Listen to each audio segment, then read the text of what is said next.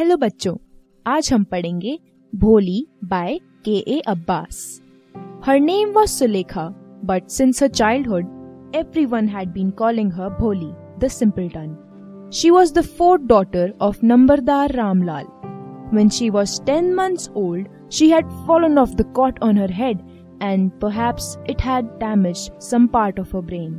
That was why she remained a backward child and came to be known as Bholi, the simpleton.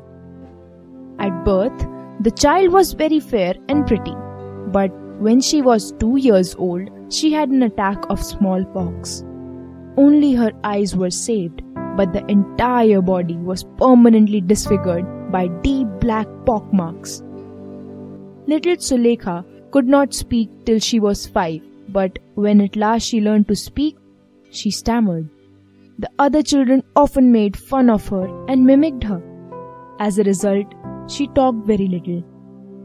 Ramlal had 7 children, 3 sons and 4 daughters, and the youngest of them was Bholi. It was a prosperous farmer's household and there was plenty to eat and drink. All the children except Bholi were healthy and strong. The sons had been sent to the city to study in schools and later in colleges. Of the daughters, Radha, the eldest, had already been married. The second daughter, Mangla's marriage, had been settled, and when that was done, Ramlal would think of the third, Champa.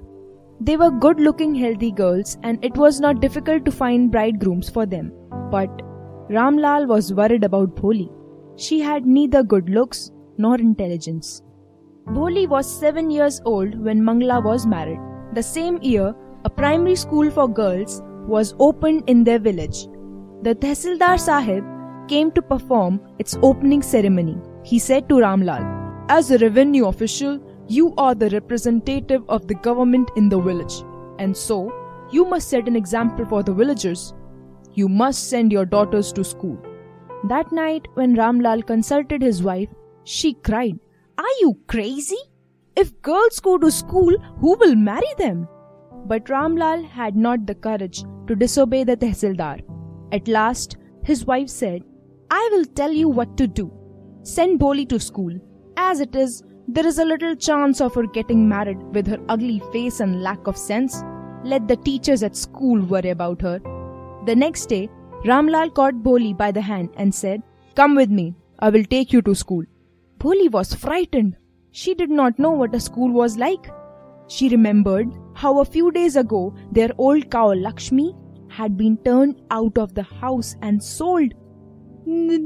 No, she shouted in terror and pulled her hand away from her father's grip.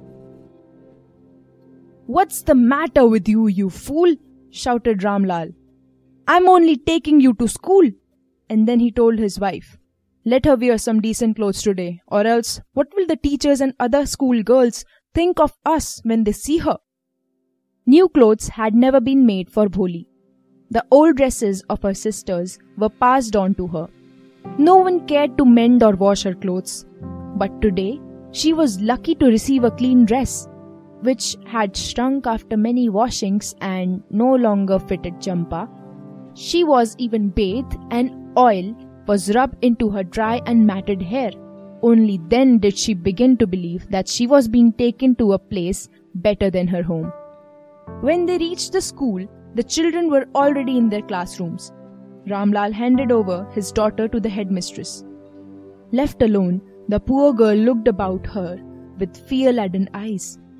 There were several rooms, and in each room, girls like her squatted on mats, reading from books or writing on slates. The headmistress asked Bholi to sit down in a corner in one of the classrooms. Bholi did not know what exactly a school was like and what happened there, but she was glad to find so many girls almost of her own age present there. She hoped that one of these girls might become her friend. The lady teacher who was in the class was saying something to the girls, but Bholi could not understand anything. She looked at the pictures on the wall. The colors fascinated her. The horse was brown, just like the horse on which the Tehsildar had come to visit their village. The goat was black, like the goat of their neighbor. The parrot was green, like the parrot she had seen in the mango orchard. and the cow was just like their Lakshmi. And suddenly, Bholi noticed that the teacher was standing by her side, smiling at her. "What's your name, little one?" She could stammer no further than that. Then she began to cry and tears flowed from her eyes in a helpless flood. She kept her head down as she sat in her corner, not daring to look up at the girls who she knew were still laughing at her. When the school bell rang, all the girls scurried out of the classroom, but Bholi dared not leave her corner. Her head still lowered, she kept on sobbing. "Bholi," the teacher's voice was so soft and soothing. In all her life, she had never had been called like that. It touched her heart. "Get up," said the teacher. It was not a command but a friendly suggestion. Bholi got up. "Now, tell me your name." Sweat broke out over her whole body. Would her stammering tongue again disgrace her? For the sake of this kind woman, however, she decided to make an effort. She had such a soothing voice. She would not laugh at her. She began to stammer. Well done, the teacher encouraged her. "Come on now, the full name?" Bholi. At last she was able to say it and felt relieved as if it was a great achievement. "Well done." The teacher patted her affectionately and said, "Put the fear out of your heart and you will be able to speak like everyone else." Bholi looked up as if to ask, "Really?" Yes, it will be very easy. You just come to school every day. Will you come?" Bholi nodded. "No, say it aloud." Yes. And Bholi herself was astonished that she had been able to say it. "Didn't I tell you? Now take this book." The book was full of nice pictures and the pictures were in color. Dog, cat, goat, horse, parrot, tiger and a cow just like Lakshmi. And with every picture was a word in big black letter. "In 1 month, you will be able to read this book. Then I will give you a bigger book, then a still bigger one. In time, you will be more learned than anyone else in the village.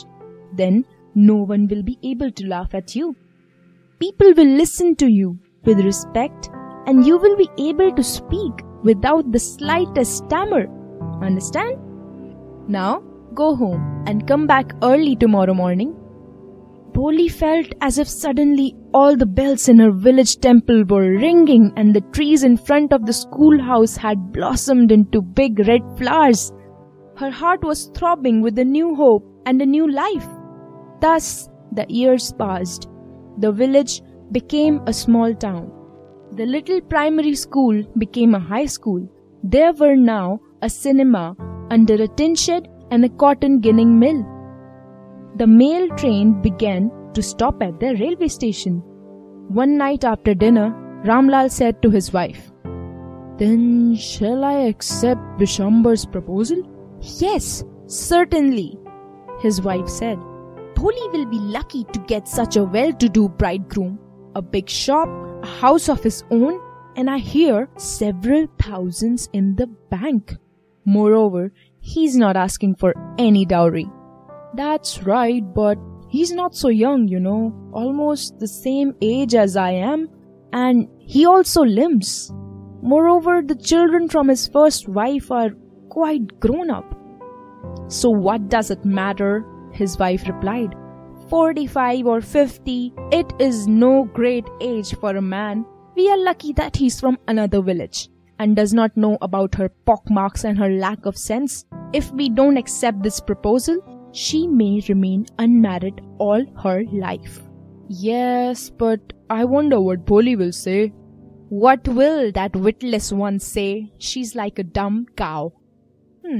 Maybe you're right," muttered Ramlal.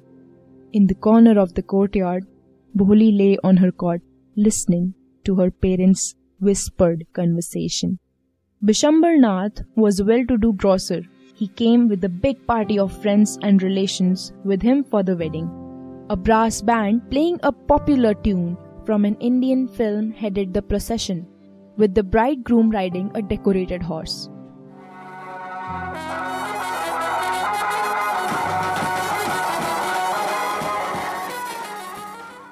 Ramlal was overjoyed to see such pomp and splendor. He had never dreamt that his fourth daughter would have such a grand wedding. Bholi's elder sisters, who had come for the occasion, were envious of her luck. When the auspicious moment came, the priest said, "Bring the bride." Bholi, clad in a red silken bridal dress, was led to the bride's place near the sacred fire. "Garland the bride!" one of his friends prompted Bishambarnath. The bridegroom lifted the garland of yellow marigolds. A woman slipped back the silken veil from the bride's face. Bishambar took a quick glance. The garland remained poised in his hands. The bride slowly pulled down the veil over her face. "Have you seen her?" said Bishambar to the friend next to him. "She has pockmarks on her face." "So what? You are not young either." "Maybe, but if I am to marry her, her father must give me 5,000 rupees. Ramlal went and placed his turban, his honor, at Bishambar's feet. "Do not humiliate me so. Take 2,000 rupees. "No, 5,000. Or we go back. Keep your daughter." "Be a little considerate, please. If you go back, I can never show my face in the village." "Then out with 5,000. Tears streaming down his face, Ramlal went in, opened the safe, and counted out the notes. He placed the bundle at the bridegroom's feet. On Bishambar's greedy face appeared a triumphant smile. He had gambled and won. "Give me the garland," he announced. Once again the veil was slipped back from the bride's face, but this time her eyes were not downcast. She was looking up, looking straight at her prospective husband, and in her eyes there was neither anger nor hate, only cold contempt. Bishambar raised the garland to place it around the bride's neck, but before he could do so, Bholi's hand struck out like a streak of lightning and the garland was flung into the fire. She got up and threw away the veil. "Pitaji," said Bholi in a clear, loud voice, and her father, mother, sisters, brothers, relations and neighbors were startled to hear her speak without even the slightest stammer. "Pitaji, take your money back. I'm not going to marry this man." Ramlal was thunderstruck. The guests began to whisper, "So shameless, so ugly, and so shameless." "Bholi, are you crazy?" shouted Ramlal. "You want to disgrace your family? Have some regard for our izzat." "For the sake of your izzat," said Bholi, "I was willing to marry this lame old man, but I will not have such a mean, greedy and contemptible coward as my husband. I won't, I won't, I won't." What a shameless girl. We all thought she was a harmless, dumb cow. Bholi turned violently on the old woman. "Yes, auntie, you are right. You all thought I was a dumb, driven cow. That's why you wanted to hand me over to this heartless creature. But now, the dumb cow, the stammering fool, is speaking. Do you want to hear more?" Bishambarnath the grocer started to go back with his party. The confused bandsmen thought this was the ending of the ceremony and struck up a closing song. Ramlal stood rooted to the ground, his head bowed low with weight of grief and shame. The flames of the sacred fire slowly died down. Everyone was gone. Ramlal turned to Bholi and said, "But what about you? No one will marry you now. What shall we do with you?" And Sulekha said in a voice that was calm and steady, "Don't you worry, Pitaji. In your old age, I will serve you and mother, and I will teach in the same school where I learned so much. Isn't that right, ma'am?" The teacher had all along stood in a corner watching the drama. "Yes, Bholi, of course. she replied, and in her smiling eyes was the light of a deep satisfaction that an artist feels when contemplating the completion of her masterpiece. Thank you.